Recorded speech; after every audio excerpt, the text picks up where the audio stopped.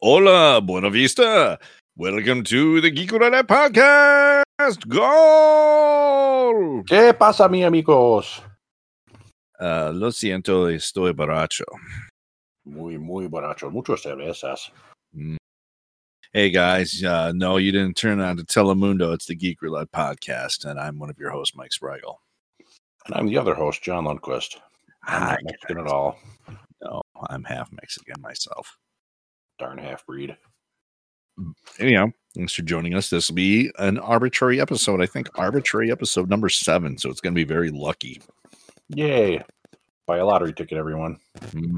So that being said, hey, let's do some housekeeping. Guys, Facebook, Twitter, rate us on whatever platforms, and I've covered it.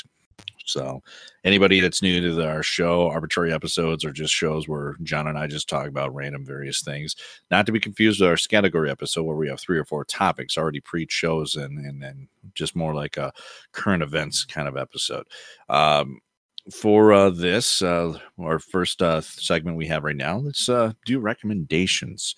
John, how would I go first? Sure. Go right ahead, sir. All right. So one thing that I feel that has been getting better and better over the past few years, if you're a Star Wars fan, is that Star Wars has a series of figures through Hasbro called the Black Series. And the Black Series... Did you get Dak? Dude, you fucking spoiled it. No, I do not have it yet, John, because it has not been released yet. Thank you very much. Still, all right, guys. I was going to recommend. So they have a whole series of 6-inch figures that are like well over like 100 plus that they have made, which are amazing, lifelike, realistic versions of the characters from the various Star Wars movies from all different types of movies or other mediums. But not as lifelike as the Hot Toys. Not as lifelike as the Hot Toys, but the Hot Toys, I'm not spending $500 to $1,000 for that shit either. No. So they had a whole bunch of them, and one of them that's coming out, they have started making larger deluxe versions of these. And one that's coming out within the next month or so is to help commemorate the 40th anniversary of The Empire Strikes Back. You have a Snowspeeder, which comes with a Dak Raltar figure. Pre-crushed. It's not pre-crushed, John. For those of you who don't know who Dak is, because you're not as much of a Star Wars nerd as me, in Empire Strikes Back, when they had the Battle of Hoth against the Imperial Walkers, that's the guy that was the gunner for Luke's Snowspeeder, who was like, I feel like I could take on the whole Empire by myself. And then he's dead minutes later. I feel like you have to use air quotes when you call him a gunner. Well, and that's just it. It's like he's back there, and I had a conversation with somebody about this, about what Dak's job was. It's like, was his only job just to man the harpoon gun? Because Luke was also talking about, Dak was talking about like maintaining or switching power from auxiliary control. So it's like he's almost like doing a job that an astromech droid like R2D2 should do. I was just going to say, he's almost like a human astromech droid, basically. He's probably like just adjusting all sorts of dials and knobs. He's like, hey, Dak, give me some more power to the thrusters. Okay, Luke, sure. Not a problem. So anyhow, Dak, Luke's about to like take a run at the AT Walkers with their harpoon gun because their armor's too strong for blasters. But this is where it's ambiguous. Now, some say that Dak died because the Snowspeeder sustained some gunfire from an Imperial Walker and that killed him. I have 2 other theories, John. Theory number 1 is that Dak accidentally electrocuted himself, switching the power from auxiliary control because he was doing a job an astromech droid should have done, and basically he was incompetent, so he killed himself. My second theory is that he didn't die. Maybe there was just a blast that knocked him out. And I like to think, and then the final moments when Luke is just grabbing his lightsaber and a harpoon grappling gun out of the Snowspeeder, Dak's coming to and going, what's going on, Luke? Right before he's getting squished to death. Yeah. And Luke's like, oh, nothing. You just stay here. And, I'll go get help. But yeah, Dak Raltar and the Snowspeeder. It's also good to know because this year they're also reissuing some previous figures, including snowspeeder version of Luke Skywalker as well to help commemorate the 40th anniversary. So it's $120. It's a snowspeeder that's up to the scale for the 6-inch figures. I have a few of the 6-inch figures, including the Mandalorian. He's like a badass. Even got myself a Wes Jansen. That's pretty awesome too. And don't forget Poe. I got Poe, and I got Wedge too. So, yeah, you want some awesome looking thing to hang around in your house and be a conversation centerpiece. Where else could you go wrong but with Dak? Yeah, you can tell the story that Mike just told. Or just tell him to listen to this podcast, and you don't even have to tell. Let me tell it to you. Yes. Let him tell your lame stories about secondary Star Wars characters. Oh, yeah. Your turn. My recommendation, I'm going with a food item this time because, we never do that here. This one I found kind of on accident. I was at the gas station the other day on the way back home from the cabin. Is it cock? It was not cock. There was not cock there. Sorry, sir. Well, I do like chicken. Maybe they had something chicken flavor there. Some roasted chicken. Did you think I was talking about? Oh, you dirty mind. Son of a. No, I was standing in line doing the 6 feet thing, kind of a ways back from whoever was at the counter. So I was standing in the chip aisle, as it were, and I looked over to one side, and there were some old Dutch potatoes, and the flavor was buffalo macaroni and cheese.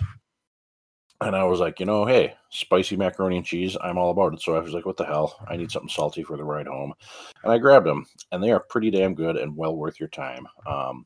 I feel like Old Dutch put out a few different, they've been doing a lot of experimental things. They put out like a spicy pickle potato chip. I tried that, and that is not all that terribly great and not really worth your time.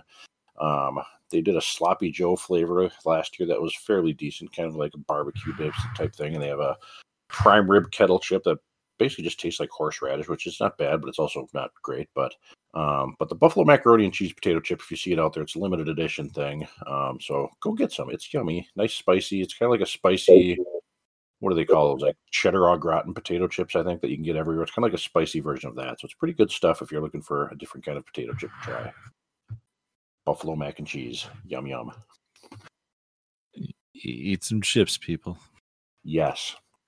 Do it. All right, let's move on to our arbitrary list. Our arbitrary list was come up with by John this time. John, set us up.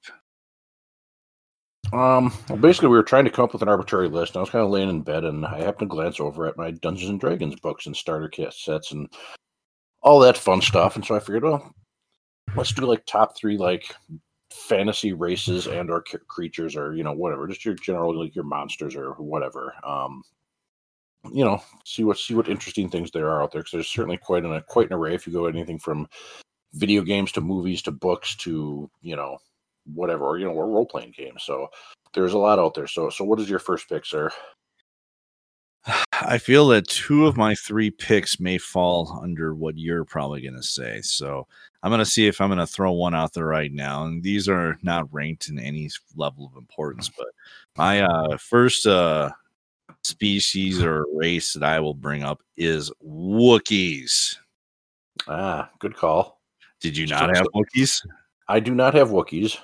I chose Wookiees because I think Star Wars has done one of those things where they've built amazing worlds and all these different alien races. And I thought about it as like, what's more iconic than like Wookiees? Because Chewbacca, come on, you see that guy. And not only do you know that he's Chewbacca, but he's a Wookiee. I mean, that's just how well known the character is in his race.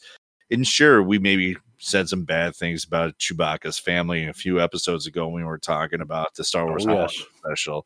But that was just because it was the 70s and a TV budget that didn't quite understand the source material. But come on, man. Wookiees, man. That's a fucking badass race. A giant, like, bear-like things that will tear your arms off. But here's even the better part. They age like long. I mean, they have long lives and everything. They're smart enough, apparently, how to fix spaceships and play chess, but still savage enough to tear your arm off if you make them mad. So, Wookiees. Wookiees are good stuff. I don't think I would have came up with Wookiees because I tend to think of them as more sci-fi than fantasy, but technically Star Wars is more science fantasy than science fiction, so not bad. Good call. Wookiees are good stuff. Yes, way to go. I'm going to first start before I get to my third. Mine aren't really in any order either, but there's a couple that I feel need to point out that I'm not a huge fan of. and that is Ewoks. No, I don't mind Ewoks as much as some people do. No, more traditional fantasy stuff. And that is elves and fae, like fairy type stuff. Anytime, like I don't mind elves, but I'm certainly not as enamored with them as most people are. Like most people, oh, elves, they're so great. Whereas I'm just like, yeah, they're kind of full of themselves and arrogant and whatever. I'm not a huge fan. And anytime like fairies show up, or if the Like white people. The what? Like white people. Yes, exactly. Elves are white people, and we're jerks. Come on, how many black elves have you seen? That's true. Very true. And anytime like fairies show up, it's always just like this whole, like they're just annoying, basically, the way I see it, because they always have this thing where it's like, we're going to make a deal with you, and then the deal ends up being strangely worded, and they're just annoying to me every time they show up in a story. So not a huge fan of elves or fairies. But anyway, moving right along. My first pick, I'm going to go with good old dwarves, just because dwarves feel like they're kind of just all around good people to hang around with. And whether you're out adventuring and killing things, or somebody that if you're out on a fantasy adventure, you're not going to have anybody more trusting a dwarf on your side. But at the same time, after that adventure's over and you're sitting in a tavern, that dwarf's not going to be afraid to sit there and just put back beer after beer after beer with you, and just have a good time and laugh about everything, all of the horrible things that probably just happened on the adventure you just got back from. But they're going to drink it all into the table, and just the dwarves are they're loyal, they're fun, they drink beer, and they're good at making weapons too. So if you need a good weapon, go find yourself a good dwarven blacksmith, and you'll get a pretty kick-ass sword or axe most likely. But dwarves are good stuff. I like me some dwarves. Then to piggyback on your hatred of elves, like one other thing, like I left out Vulcans as a race, because I always feel like Vulcans were like the sci-fi equivalent of elves because of their arrogance, but they're these amazingly proficient individuals, but they're also a bunch of arrogant assholes. Yeah, I've never been a huge fan of Vulcans either. Like, I don't mind them, but they're just kind of like, whatever. Number 2. What do you got? This one's going to feel like a cheat maybe in your eyes, but I'm going to pick the Cylons. Interesting. Here's the reason why. The reason I like the Cylons from the reimagined version of Battlestar Galactica is that for 2-3 different reasons. One, they were created as almost like a slave race that eventually gained autonomy. Like their AIs developed to the point where they realized they didn't want to be slaves anymore. So they rebelled, started a war, went away, but came back, but upgraded themselves to almost humanoid form. And basically they look at themselves as being the superior version of humans and looking at, the flaws of their previous masters. So there's something I always thought about. That's one of the things I always like about the draw of Battlestar Galactica is that, their motivation for wanting to kill the humans isn't necessarily a wrong one in some ways. Granted, genocide's never an approved thing, but I think the other thing I always love about the Cylons too is that should they be close enough to a resurrection ship, they can be reborn. So if they die, they still retain their memories and realize the mistakes they made that led to their death in the first place, helping them evolve and continually to improve themselves. So I'm going to take, in terms of favorite, creatures and races, I'm going to cheat and say Cylons. Yours are both science fiction so far. You are cheating. I'm not cheating. Here, wait a second here. Let me look at the verbiage that you used here. I'm going to pull it up. Dun, dun, dun, dun, dun, it says here, your verbiage that you used was top favorite fantasy races or creatures. So I consider Wookiees a race, and I consider the Cylons a race, and they're both fantasy because have you seen those guys in real life? Alrighty, whatever. I'll let you get away with it. I'm not gonna, there are worse things that I could freak out about now, but that is certainly not one of them. My next one I'm going to go with, and it's more of a nostalgia type thing for me, I suppose, because they're certainly not well known. And that was, I think a while back when we talked about like our favorite books and series, I mentioned the Dragonlance series. And in that series, they're kind of like a minion race in that they're kind of just sent out as like cannon fodder for the heroes to kind of kill. But when they show up, they're a little bit more menacing than like say a goblin or a troll or something like that would be. And that is they're called Draconians, and they're kind of like these half dragon creatures with wings. They turn to stone when you kill them, so you have to be careful. If you stab them, you're not getting that sword back because it's going to get stuck in the stone thing. And they just, I don't know, whenever they showed up in the book series, they just always had this certain kind of menace to them. So I always kind of appreciated that they were a little bit more menacing than, goblins, which you can just kind of hack and slash through and you don't need to worry about. These guys were a little bit more dangerous, not just in the fact that they turned to stone, but they were just a little bit more vicious and a little bit more sinister. They had a little bit more thought behind just, let's send hundreds of goblins or hundreds of orcs at somebody. These guys were a little bit more of a threat. And it was always kind of cool to see them show up and menace the hero. So Draconians, which you may or may not know from the Dragonlance series, is my next one. All right. My last one right here. This one does fall more into the fantasy realm, John, if this will help appease you. But there's certain deities out there, and there's certain, like we look at creatures like Godzilla and stuff, like these big badass world destroyers, but there's one that is probably pound for pound the one that is the king of them all, and I'm going to say Cthulhu. Good old Cthulhu. Yeah, let's give our praise to a guy that's inspired weird cultists to worship him, and all these like Lovecraftian and just weird things about him. I mean, there's a bad guy. How come there has never been a proper movie where he's been the bad guy?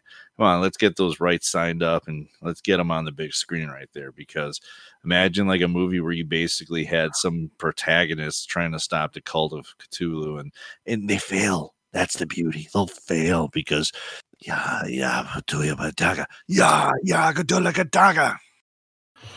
Yeah, I do. I think. Well, I think Guillermo del Toro's been trying to make Mountains of Madness. I think, which is a Lovecraft story. I don't know if it's specifically a Cthulhu story. It's a love story. It could be. Who knows? I haven't read it, but I feel like Cthulhu's always been kind of one of those weird things that's kind of hard, since a lot of that stuff kind of takes place more in the mind. It's one of those things that's always hard to film, I imagine. So it's kind of hard to put up on the big screen and have it translate very well, I would think. Maybe someday. One day, but that's a fantasy creature, John. Way to go. Good job. My last one, it's easy to go with dragons, so I didn't put dragons on this just because, pretty much everybody likes dragons, so it's kind of a gimme. It's not so much a favorite. I mean, I suppose a favorite because I do like them. It's more just like when you're on like a classic dungeon delve, and I've got two of them here for my last one because they kind of go in the same category. A little bit. And that's mimics and gelatinous cubes. Which, if you're not familiar with either one of those, mimics are basically creatures that disguise themselves, like most commonly as like a treasure chest or a door or something that an adventurer in a dungeon would, walk up to thinking it was harmless. Like, oh, there's a treasure chest over there. Let's go and open it. And suddenly that treasure chest is trying to bite your hand off and all that. So, you have a creature you have to fight. And it's just kind of odd that, there's a creature type that is in a dungeon that just disguises itself as ordinary things to get its prey and to kill them. And gelatinous cubes are kind of almost a non-threatening creature, but I suppose if you come up to one, you have to try and kill it, because basically what gelatinous cubes are is basically somebody made this dungeon and then realized, like, hey, we need something to clean this dungeon because, it's getting kind of dirty in there. There's lots of just scum and scuzz on the wall. So basically what a gelatinous cube is, it's this cube that literally all it is intended to do is basically just roam through the dungeon and scrape the walls and the floors and the ceilings, and it basically consumes anything that it comes into touch with. So the term you want to use is medieval Roomba. Yeah, basically, it's like this huge, like the blob, basically, a slimy, cubey, blobby thing, and it just, just eats everything that comes in its way. But it's not like going to come after you. It's just like a slow-moving thing that you're going to accidentally like either walk into, or, maybe you'll see it because you can see like the armor that didn't get dissolved in it, or the bones kind of floating in it. So you're like, why is there some bones kind of randomly coming down the hall? And you're like, oh crap, it's a gelatinous cube. And it's just weird that there's this, this creature that was essentially some wizard or whoever, created this place, was like, we need to clean this place up. It's getting messy. I'll make this cube that just eats everything. And if some adventurers happen to walk into it, then so much the better. What if like a Roomba just went rogue and like they found like a dead person like with his face like torn off, and then basically like the detective's like, well, we can't seem to figure out his face was found inside the Roomba, but it couldn't, could it? Someday the robot uprising could happen. Medieval Roomba. Yes. So yeah, there we go. So let's move on to the arbitrary episode. And with that, we can talk about just various random topics. Where do you want to start out with? You got anything? I got stuff. I mean, I've got one thing that kind of, it's something I've thought of before, and I've kind of realized that's kind of the presence or lack thereof of laugh tracks like in TV shows. And the reason I came up with it today is I was watching an episode of what's that James Oliver show that's on HBO? It's like last week tonight, I think is what it's called. Yeah. I was watching that, and since we're in pandemic and everybody's quarantined, it's basically just him sitting in an empty studio or something like, or wherever it is. Maybe it's a room in his house. I don't know.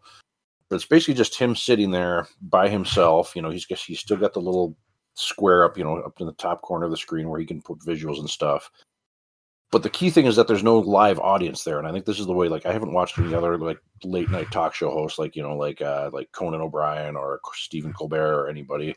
See how they're doing it, but there's nobody in there, so he's basically the show's still going on the same way as it has been, but there's nobody responding to anything. Like, there's no laughs. Let's separate this though, because I see what you're saying. That there is a very distinct difference between having a live studio audience and then a laugh track. Yes, and I think it's two things. And that's things I think.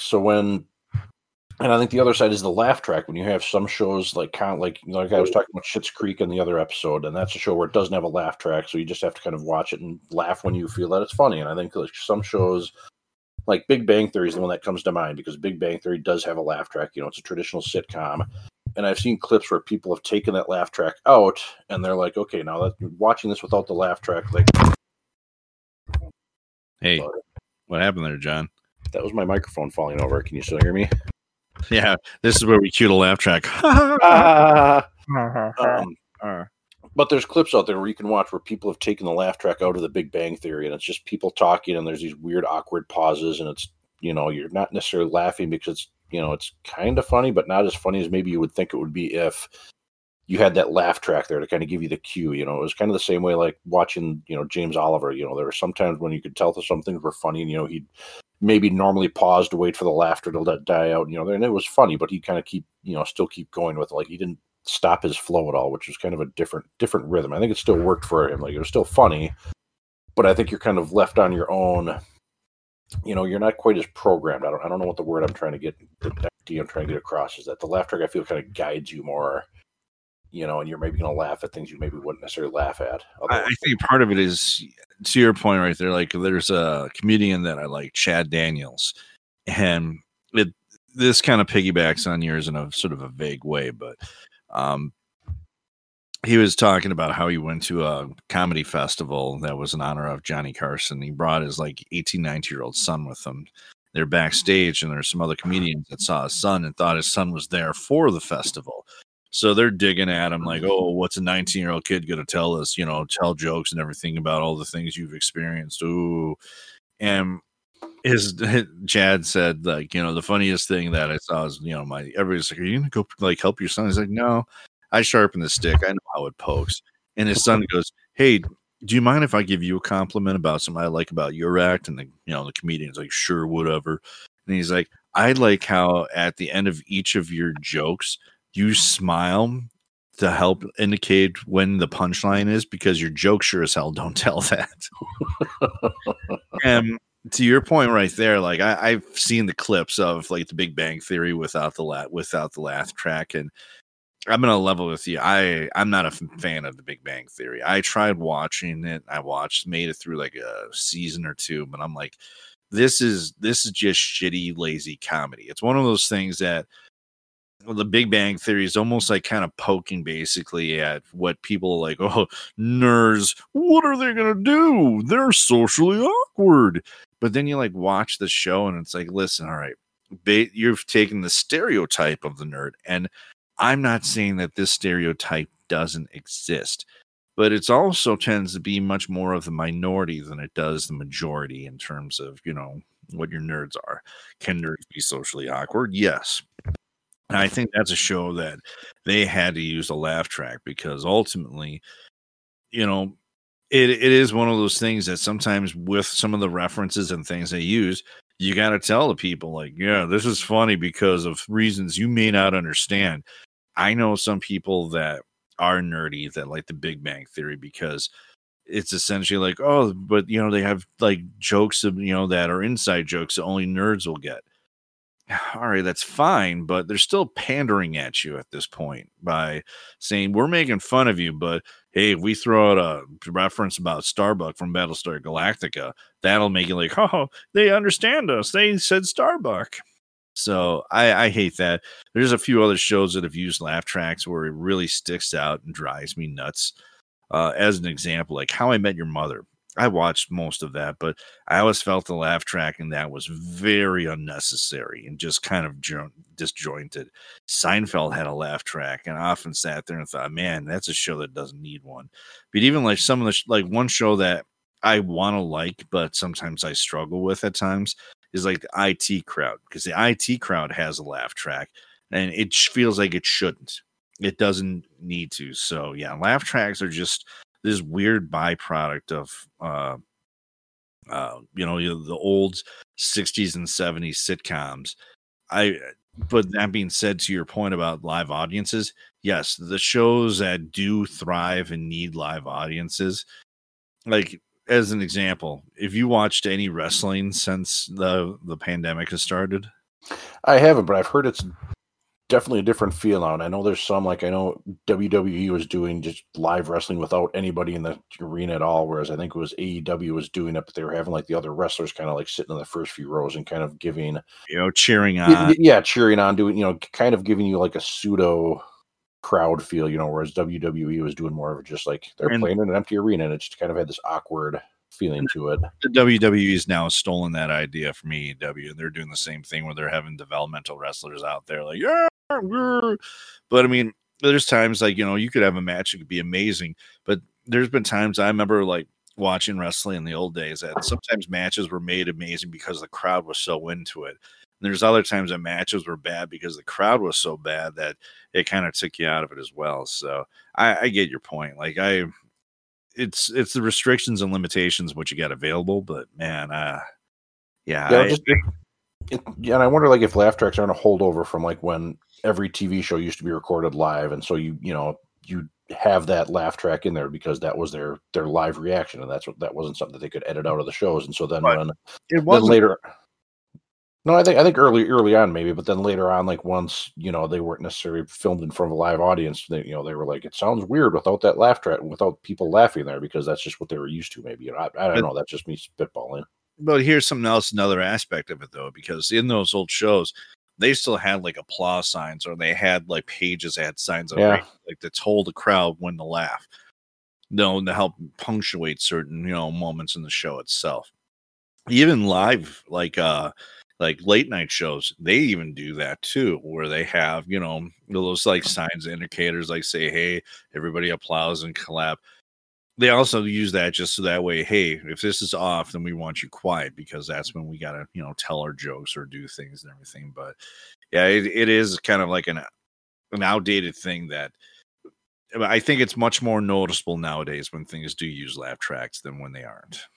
Yeah, it just really drove it home. Because like I said, usually, James Oliver's show, last week tonight is, in front of a live audience. And I think that was the first thing I've watched where, I haven't seen any Conan or anybody else. And watching him just kind of doing it in a room where there wasn't anybody reacting to what he did just kind of really drove it home to me, I think.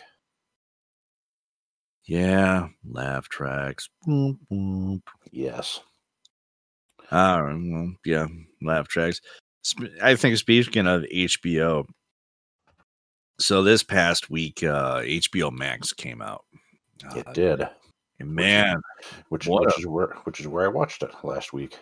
And I gotta tell you, what a horrible, shitty launch for that network. And hear me out. Here's the reasons why. I read an article and maybe help put in perspective it.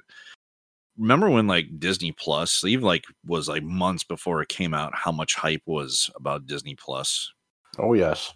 Like Disney was like pimping that shit all over the place. You could see ads for it everywhere, and they had like even built up like excitement saying, hey, if you sign up for 3 years, you get it practically for almost nothing, where you're getting like a year free. And here's all the shows you're going to be able to watch. These are all the shows and things you love. And hey, when it comes out, guess what? We're going to have this show called The Mandalorian. You're going to fucking cream yourself when you watch this show.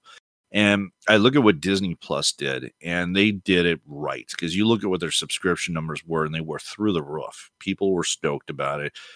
It's faded off, and I think that's been Disney Plus's maybe weakness, is that their original content since, their launch, they're in a lull, but it's also not their fault.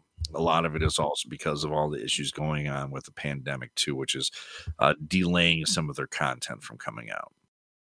That being said, what hype did you see about HBO Max? What ads or anything that you saw that was pushing this channel, to be the be-all thing for it? Did you see it? I didn't see a whole lot. I mean, I'd see stuff here and there for it, and I think the more confusing thing with that probably didn't help them is that there's already HBO Go, there's HBO Now, and now there's HBO Max. And it's like, well, what's the difference between these three? Like, why, I think HBO, what was it? HBO Now, people get HBO Max automatically. Wasn't that how it worked? Yes and no. And here's where the other big issue of failure comes into play. So if you have cable or satellite, you have access usually to HBO Go if you're already subscribed to HBO through your cable or satellite service. If not, if you're a cord cutter like me and you, HBO Max is where, hey, I'll pay $15 a month, and guess what? I have access to HBO's library, all their streaming libraries. So it's pretty cool and everything. Here's problem two, where HBO Max really just screwed it up, is that it is.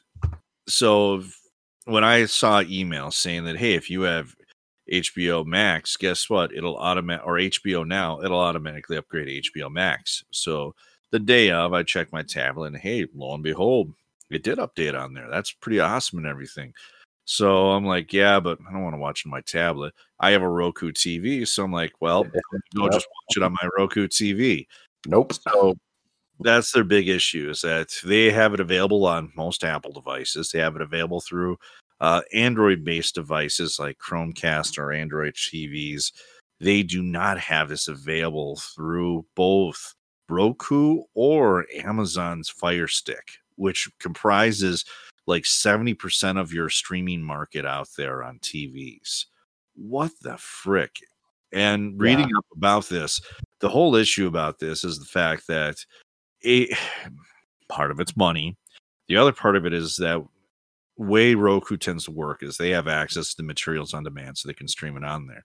HBO wants to have it behind an additional wall and not readily available. So the way they're configuring it's kind of just a weird, messed up kind of way of doing it. And the thing I've heard is they do have apps ready for Amazon and Roku, but the hard thing is that they basically, I can understand maybe HBO not wanting to put it onto Amazon, because technically, since Amazon creates its own content, it is kind of a competitor in some ways.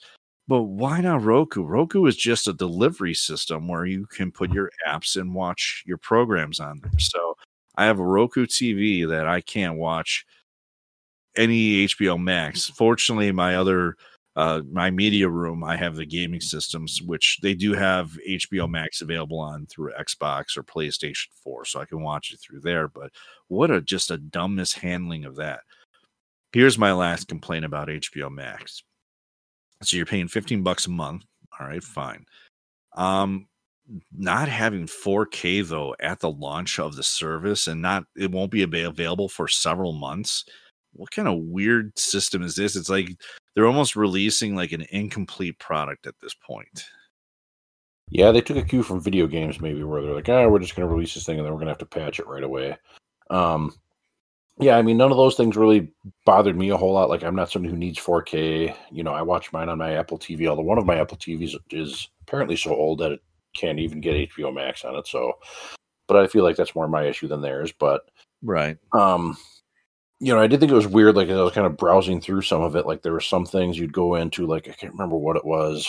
Like Crunchyroll, which is their anime thing, has like 5 options in it, I think, which seems like an odd, like, why even bother with that? I think Adult Swim, I think, didn't have a whole lot in there either.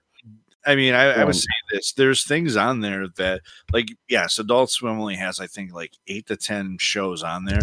But 2 of the shows are great shows on there. Like having the entire library of Space Ghost Coast to Coast, awesome.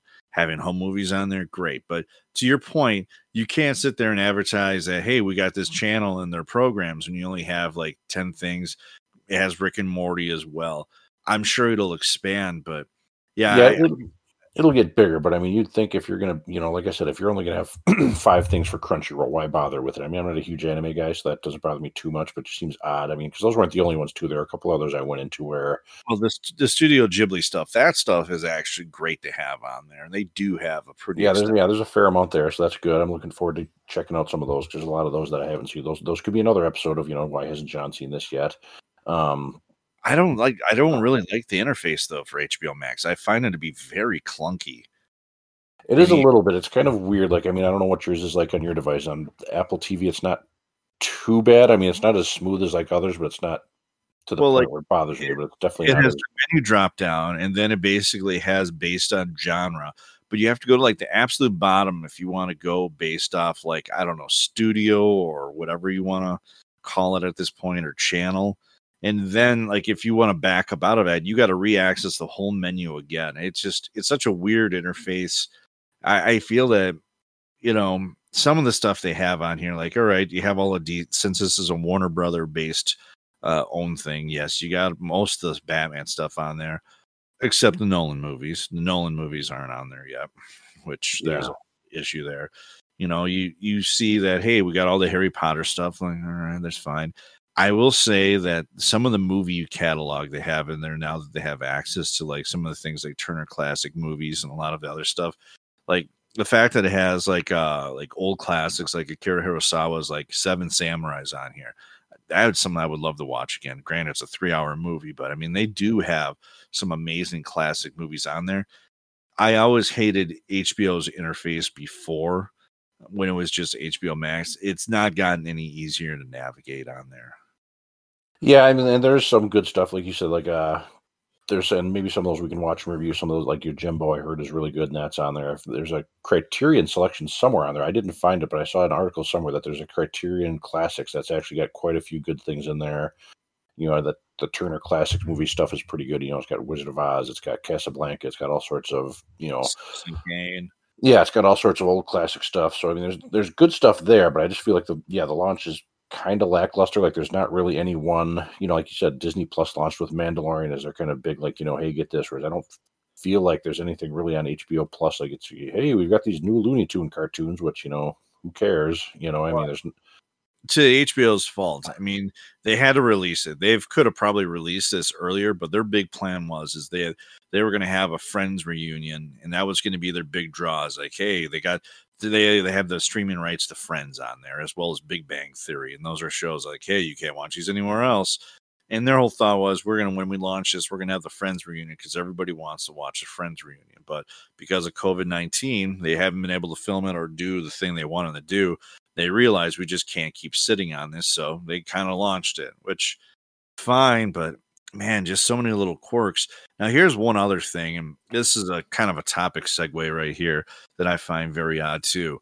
So the other thing that HBO and Warner Brothers is doing right now is that they're thinking that people are going to really care next year that they're going to have the exclusive Snyder cut of Justice League available to watch. Yeah. Here's where it gets better is that the Snyder cut was incomplete. They are going to pump $30 million into finishing this movie. And they said they're also going to do this without doing any reshoots whatsoever. Now, here's my point I want to make here about this. So they think that, and the thing is, there's petitions. People like, yeah, release the Snyder cut.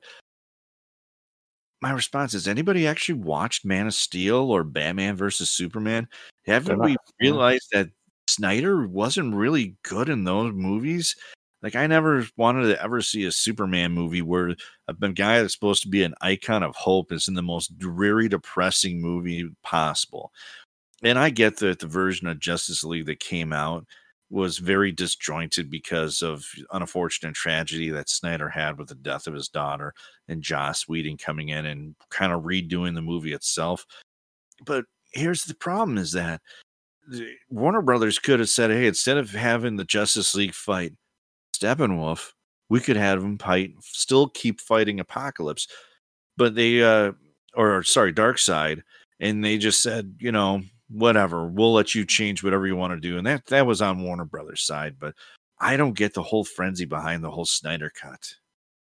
No, I'm the same way. Like, I just don't care. I mean, maybe like you said, if Man of Steel and Superman, Batman were these awesome movies, like, man, Justice League could have been so great if Snyder just gotten to finish it. But it's like, the movies he did finish weren't great. Like, it's not something I'm chomping at the bit. I mean, I'll probably watch it when it comes out just to see how different it is and see if it is any good. But it's certainly not something that I've been, signing petitions for to get to release. I mean, I don't care, Yeah, it's just such a weird thing to see people beg and want for. And I think it's even weirder that HBO is going to spend $30 million to finish this movie. Going back to what my just previous complaints were about HBO in the first place with what they're doing.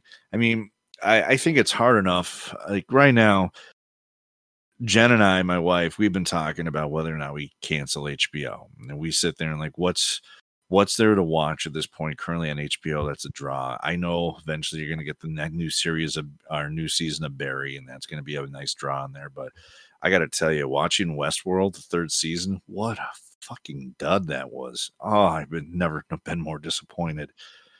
And it's nice to have access to a lot of the back catalog on there, but it's hard to justify paying $15, I think, for what HBO is currently offering when you compare to what the price points are to like their competition. It's almost like HBO saying we're the best one out there and here's the premium price you're going to pay. Yeah. Fine, but what are you bringing new to your table? If you're just saying that we're charging you $15 a month just so you can have access to old episodes of Game of Thrones and Sopranos as well as, these movies and stuff, fine, but man, it continues more time that passes.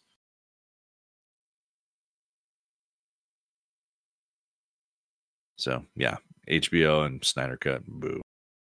Yeah, you're freezing up on me here. I'm not freezing up. You were quiet. Stupid internet. You're stupid internet. Maybe, but yeah, it's definitely some odd choices there. Hopefully they can pull out of it. I mean, maybe given time, they'll start to get some original content on there that'll be worthwhile. But for the time being, it's not horrible, but it's certainly not what it could have been. Looking at the original content, hey, look, we have like kind of like a weird night show with Elmo. Like, oh, good. And we have an Anna Kendrick comedy. Like, okay. I don't know. We talked about a couple episodes ago, like with the new season, The Mandalorian, poised to come out in October. Man, that's going to be what puts Disney probably back over the top again. But, I think I've gained a better appreciation for Netflix over the past, few weeks and everything with some of the shows that they have on there. And I think what they're doing, it's the issue that we've talked about before about so many streaming services out there. And if you're a cord cutter, what do you go with? Yeah, it's definitely. I mean, we're not at the end of these streaming wars. I think in some of these places, some of these services are going to survive, some aren't, some are going to merge, and be curious to see what the landscape looks like a couple of years from now. Like, is Hulu still going to be out there with Disney? Is Disney going to want to maintain two different streaming services, or how is all this going to pan out down the road? Well, and it's becoming a game of hostages at this point because NBC, they have their streaming service that was supposed to debut this summer, the Peacock, with the Olympics, but now the Olympics is gone. So, all right, you lost your big draw for that, but they have the streaming rights now for The Office again, and they're like, yes, if you want to watch The Office, you got to go through our service, and like, oh, all right. And now you have HBO, like, yeah, but if you want to watch Friends or you want to watch Big Bang Theory, like, all right. And, you still have like Parks and Recreation on a few different channels, but eventually those are going to get snatched up. Like if you want to watch Parks and Rec, you got to have these channels. Like, so, yep. But yeah, outside of that, what else you got on the docket? Not a whole lot. I mean, there was some interesting points brought up when I was watching the Jamie Oliver thing. He was talking about sports and coronavirus and how how we get back to sports. I mean, like some play, they're talking about doing like bubble leagues where basically they just play their games without having an audience there. But at the same time, that's, how viable is that? Because you still have to have like all the coaching staff, all the trainers, all the, people there for that. Like that's still a huge undertaking, and I guess Germany's already done that with their soccer league, and they've already, like somebody left the stadium to go get like some toothpaste or something, and so he maybe got infected and he had to be, quarantined for 2 weeks or something like that before he could go back in. So it's just this weird landscape. And I guess they sponsored this. Like, have you seen those marble racing videos? Hello? Yeah, I said yeah, you've been cutting in and out. So apparently, like Jamie Oliver and last week tonight or something has sponsored this marble racing league that apparently was looking for a sponsor. And has been this huge thing because people are just looking for competitive sports in any way, shape, or form they can. And apparently, this marble race, it's called like ULIS or something. It's spelled gel, like JELLE, marble racing, and it's from like the Netherlands or something like that. But apparently, it's like exploded in popularity because people are just looking for some kind of competitive thing. And just, it'll be interesting to see, like, I mean, not just with sports, how we get back to that, how we get back to movies, which I think we talked about a few weeks ago. Once all this gets out, just, how public gatherings in general, concerts, how's that going to work in, the other side of this pandemic?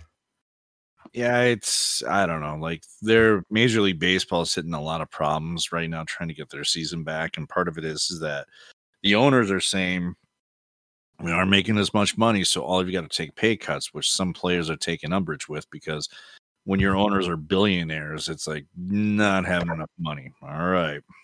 Yeah. There's a lot of logistics to try to figure out. The NFL, they're still confident they're going to have their product this year. It's just a matter of fans or no fans itself. It's hard because I think the biggest problem is that we want to get back to normal. And a lot of people hate the phrase, well, this is the new normal. And it's like, well, no, I want the old normal. I think it's a combination of both things. It's like, obviously, we want to get back to a more familiar atmosphere and having the things that we used as distractions before. The hard part about it, I think a lot of it is that there's just so many logistics until you can actually have an effective, until you can actually say that we have a vaccine that's effective. And even then, that's still an issue right there because, all right, how is it 100% effective? Like, there's people that get the flu shot but still get the flu because the flu mutates. Yeah. And, so this could be, it's one of those things that, there's not a quick, easy fix for any of this. And no, I don't think so either. And I think even like, say, best case scenario, say if something happens and say that, let's say that September, everything, somebody says, okay, we're fine, you can go back to normal. I think there's going to be a lot of people that are trepidatious of that just because I think having spent the last, 9-10 months, in the manner that we have, I think that's going to leave some people still unsure, even though, maybe the government or CDC or whoever says, okay, yes, you can go back to life as normal.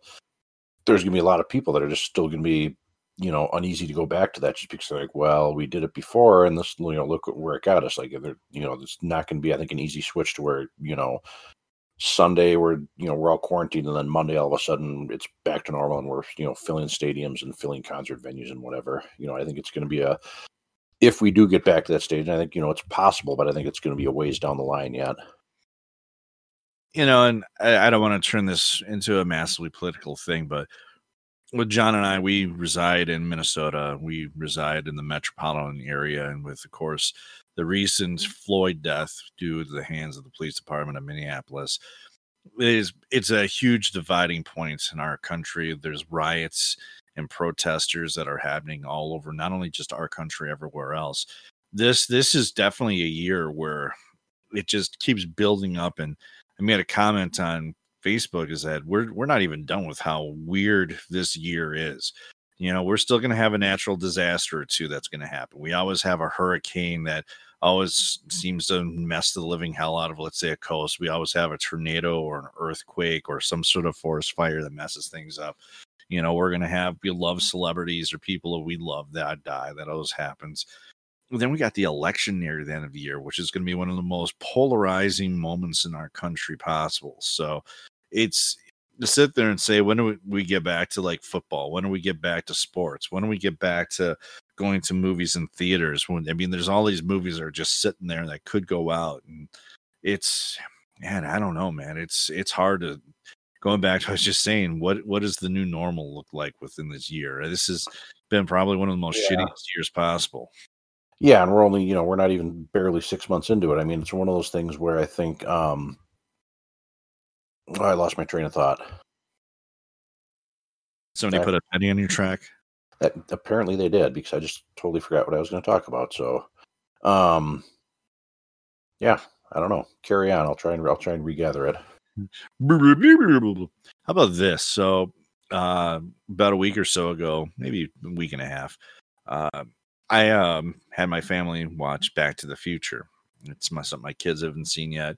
And my wife and we probably haven't seen in a while. And part of it was because on the Rewatchables podcast with Bill Simmons, they covered that episode, our movie. And I watched it, and a few comments about Back to the Future. One, it is probably one of the most interesting movies where there is no small detail in the movie that doesn't get some form of a payoff in one form or another.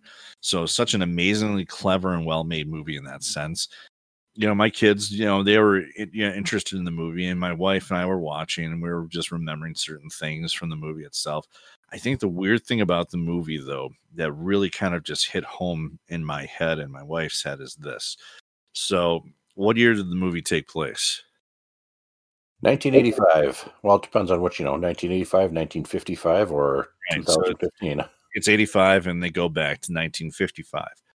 The movie is now hitting its 30-year anniversary. So technically, we're 30 years in the future from when Back to the Future happened. We're 30, are we? Well, 35 years. 35.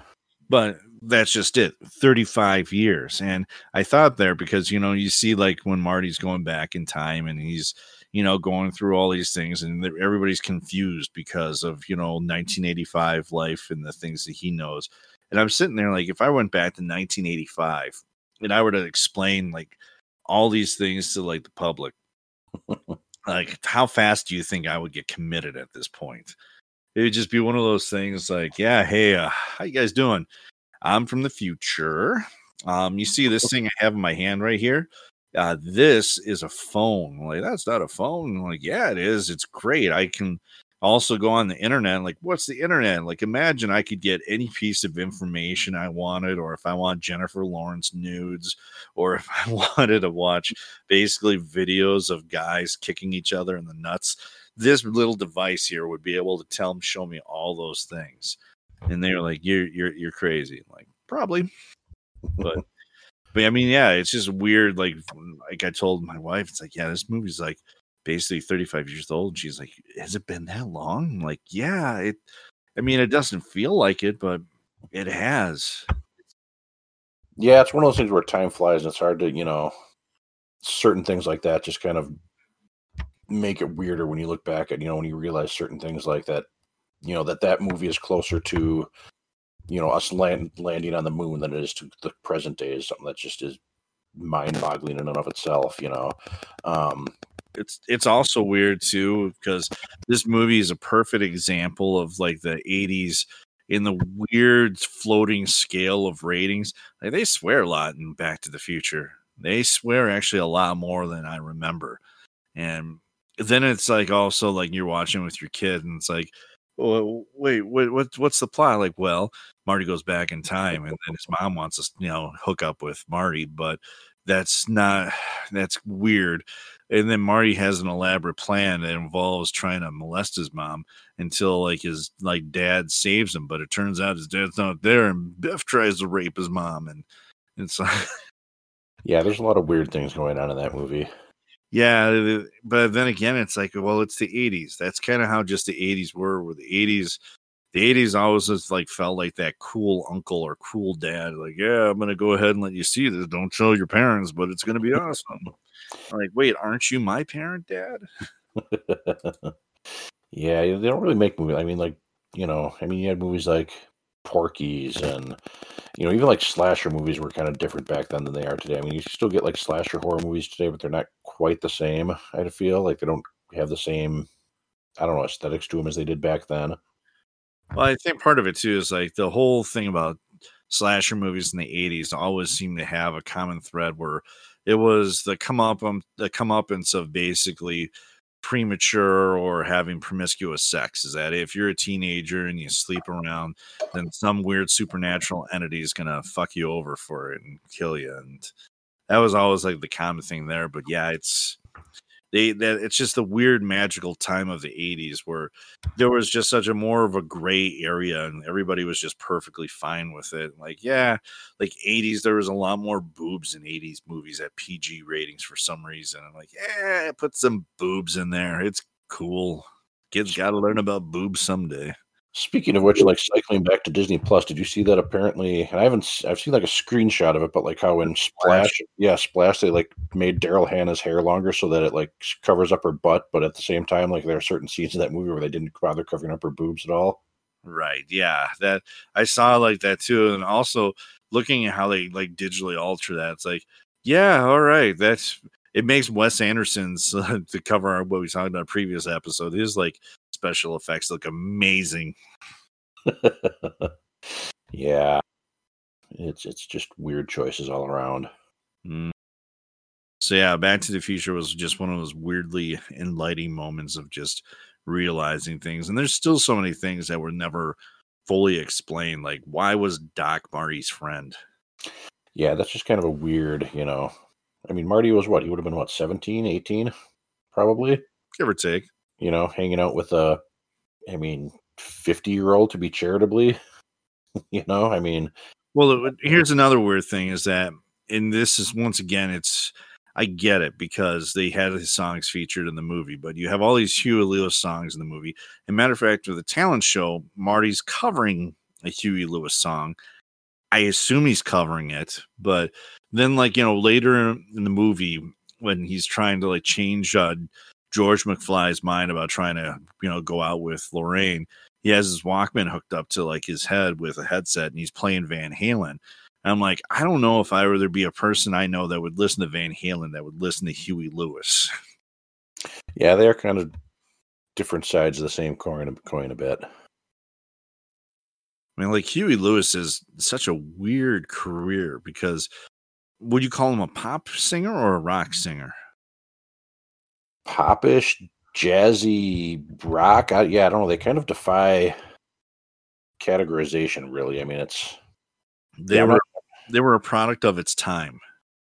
Yes, it's definitely very 80s in a way. Like when it was pop at the time, but I don't know how you would categorize it if it were to come out today. Like what genre you'd stick it in. Like if you do a search for Huey Lewis on Pandora or something, what's he going to be under?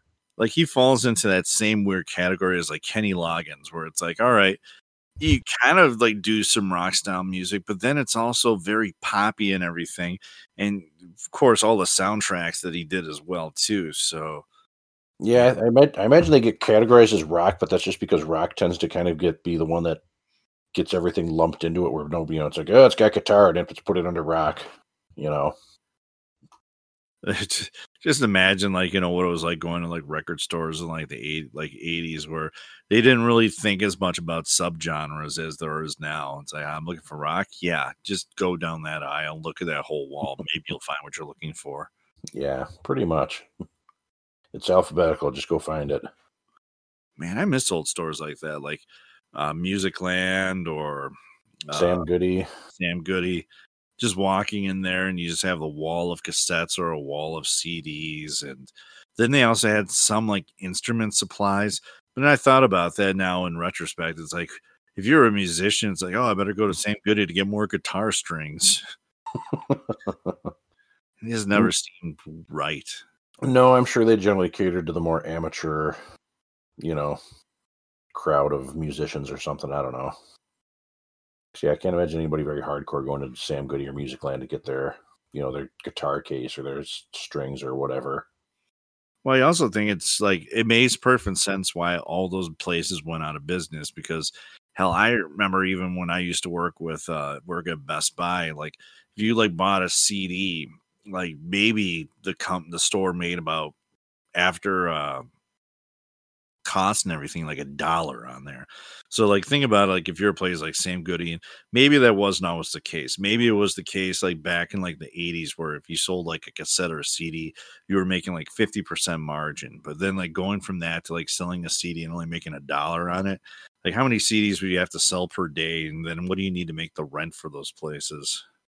Yeah, are there even stores? Can you still buy CDs anywhere? I suppose you probably can at like Target or No, actually, here's the fun thing here. I was looking for a CD the other day, and I hadn't been in the Best Buy where I've like if I have, went in like reluctantly for some reason, and Best Buy stopped selling CDs apparently back in the 2018, and interesting. they still carry vinyl albums, but that's because they had an agreement with the record companies to carry vinyl up through this upcoming year. At this point, Target still has CDs, but Target's different. Target is selling CDs on consignment only, meaning that they essentially they'll get CDs from the record labels, but the record labels don't get paid until the CD sells. So if you're a label, basically, it's like, all right, we're only going to send the things we know that are going to sell.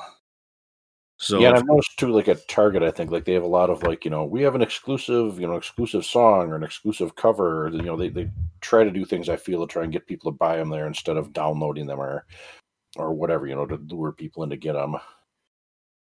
yeah, I mean, honestly, if you want CDs anymore, you're either Amazon at this point, or I don't know, Walmart still has some, but Yeah. it's just the digital media been formatted at this point, or you're buying directly from the artists themselves.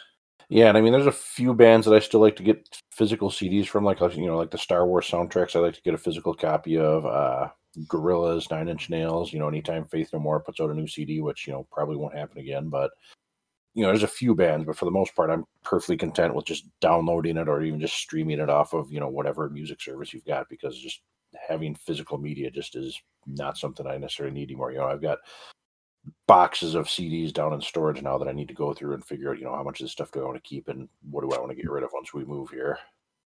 Well, I think that's the plight of most bands too, is that for them, like now if a band wants to make money, that's why touring is so essential to these bands. And now that you have, of course, the pandemic that's eliminated all these concerts, that's like the lifeblood for so many bands. Now, one band that I've seen do something amazingly clever, I don't know why others haven't thought this through. So, if you can't have a concert, what's the next best thing, John? I imagine, would you live stream it probably? Now, you would probably say that, but it still doesn't feel like an actual concert experience when you live stream something. Local H, one of the bands I'm a huge fan of, what they did was, and I think this is coming up this upcoming week, they're actually going to be performing at a drive-in. So Yeah, they'll have yeah. their PA system and stuff hooked up through the same stuff. Like people would like then turn their radio on to a certain station so they could get the music pumped into their cars from there. So you're still watching the band perform live. You're still getting the music fed into your car live. You're still in your car though. So you're not like, hey, social distancing, everybody's the proper distance away. I sat there and I thought, man, that is some clever thinking right there. Yeah, and I think for somebody like Local H, and some of the smaller to mid-range bands, I can see where that, if you can find venues where you can do that at, that's actually a pretty ingenious idea, and I think it could work. But I think some of your once you start to get up the I don't know, the pay scale or whatever, some of your bigger bands, it's it's not going to be feasible to cram thousands of cars into whatever area, but maybe it's something where they're like, well, we'll just take what we can get. We'll do these smaller venues, and at least it's something, and we're spreading the word, and you know sell merch or something. I don't know what the heck you end up doing.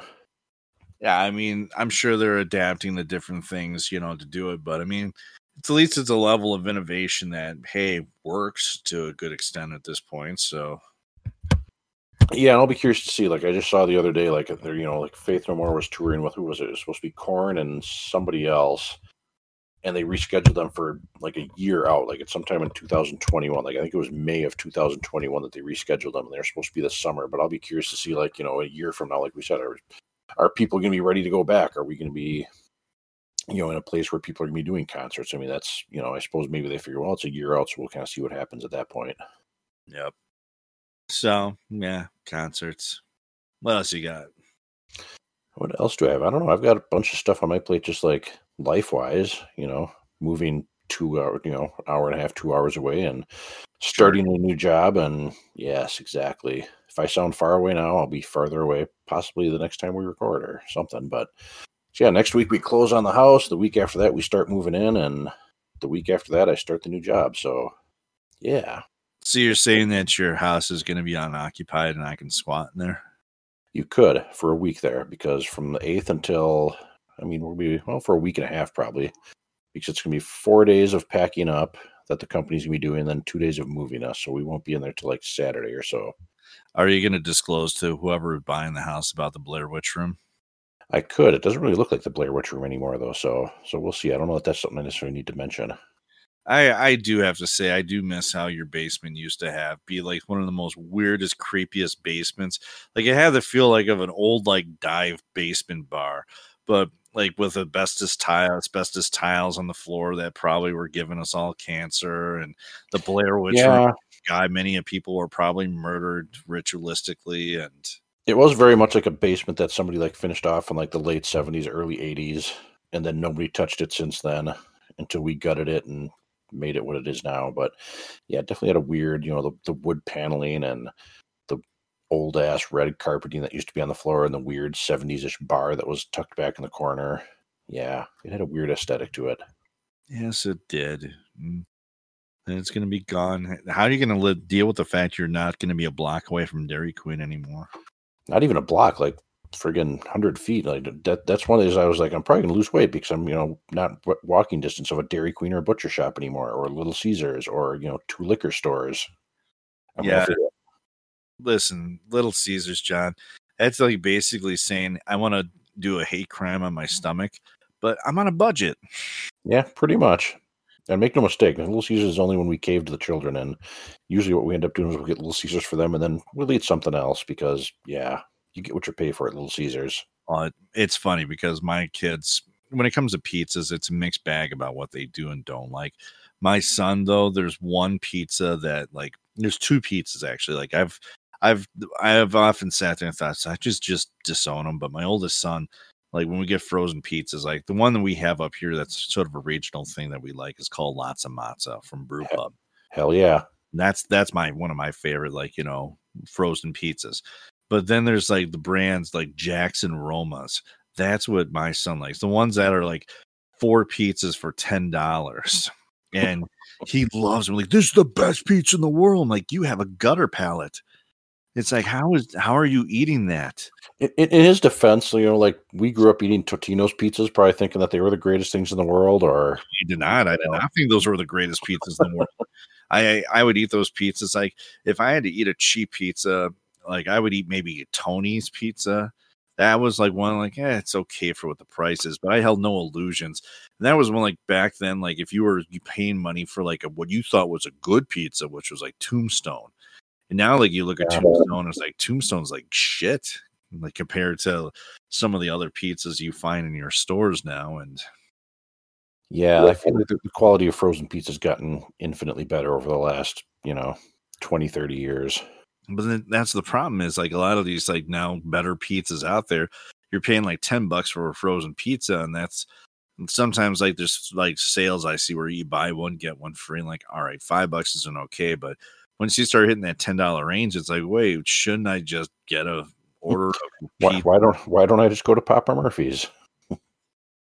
Well, it's also like DiGiorno, like haha, it's not delivery, it's DiGiorno. It's like I know your pizza's Yeah. never going to be confused for delivery. God no. Your pizza basically is like just a puffier crust, but just the same old dumb lame shit on top of your pizza. Still garbage. Mm. All What right, else would let's consider here. We're going to be probably getting lawsuits for slander from DiGiorno, HBO. only if it wasn't true. But it's all true, so we're safe. Mm-hmm. Yeah. I think we're running out of stuff. Yeah, it's about that time probably. Yeah, we've been going for about an hour. Let's spare the people any of our stuff. Tomorrow's technically the last day of school for my kids. Yes, mine as well. They'll be coming home at some point tomorrow. Yeah. My empty house will be full of children playing Roblox. Nah, let them play Borderlands. There we go. That'll be good times. Well, just play 2-player Borderlands. You got to have somebody back you up there, John. There we go. Then I won't die as much as I have been. I will say that Borderlands 1, you do die a lot more than you do in the other Borderlands games. That's because it's easy to have level mismatches, and well, it's good to know it's not just me then. I struggled early on until like you started getting the right weapons, but then like you sit there and you look at your equipment and it's like I'm level 10, but I'm using like a level 6 gun. And it's like, well, that could be part of the problem right there. And it's just trying to maximize your damage per second output that you're trying to do. So that's like when you do finally find like a vending machine that's able to have like a weapon that's like the same level as yours, you're like, yes. Score. Or especially when you find the different rarity weapons, like once you like start finding like the purple weapons that are amazing, and then when you finally get your legendary weapons. Yeah, I think I'm a ways off from that yet. I think the earliest level I got legendary weapons was like 18 to 20 or so. Yeah, I think I'm level 3. Yeah, you're not gonna have to worry about that for a while. Noob. You're just playing a game that's been out for over 10 years. You know, I got it for cheap though. 3 games for $50. Not bad. Yeah, it's a good price. That's probably what you paid for each one of those. Probably. Anyhow, thank you folks for joining us, and hopefully this arbitrary episode helped you learn about a lot of valuable things about us. Yes. Like our thoughts on HBO and Zack Snyder and some of our hatred of elves and yeah, stupid elves and Vulcans. Stupid space elves. Space elves. Damn them to hell. Yes, thank you everybody. We appreciate it. Until next time, I'm one of your hosts, Mike Spragle. And I'm John Lundquist. Bye-bye. Have a good one, everybody.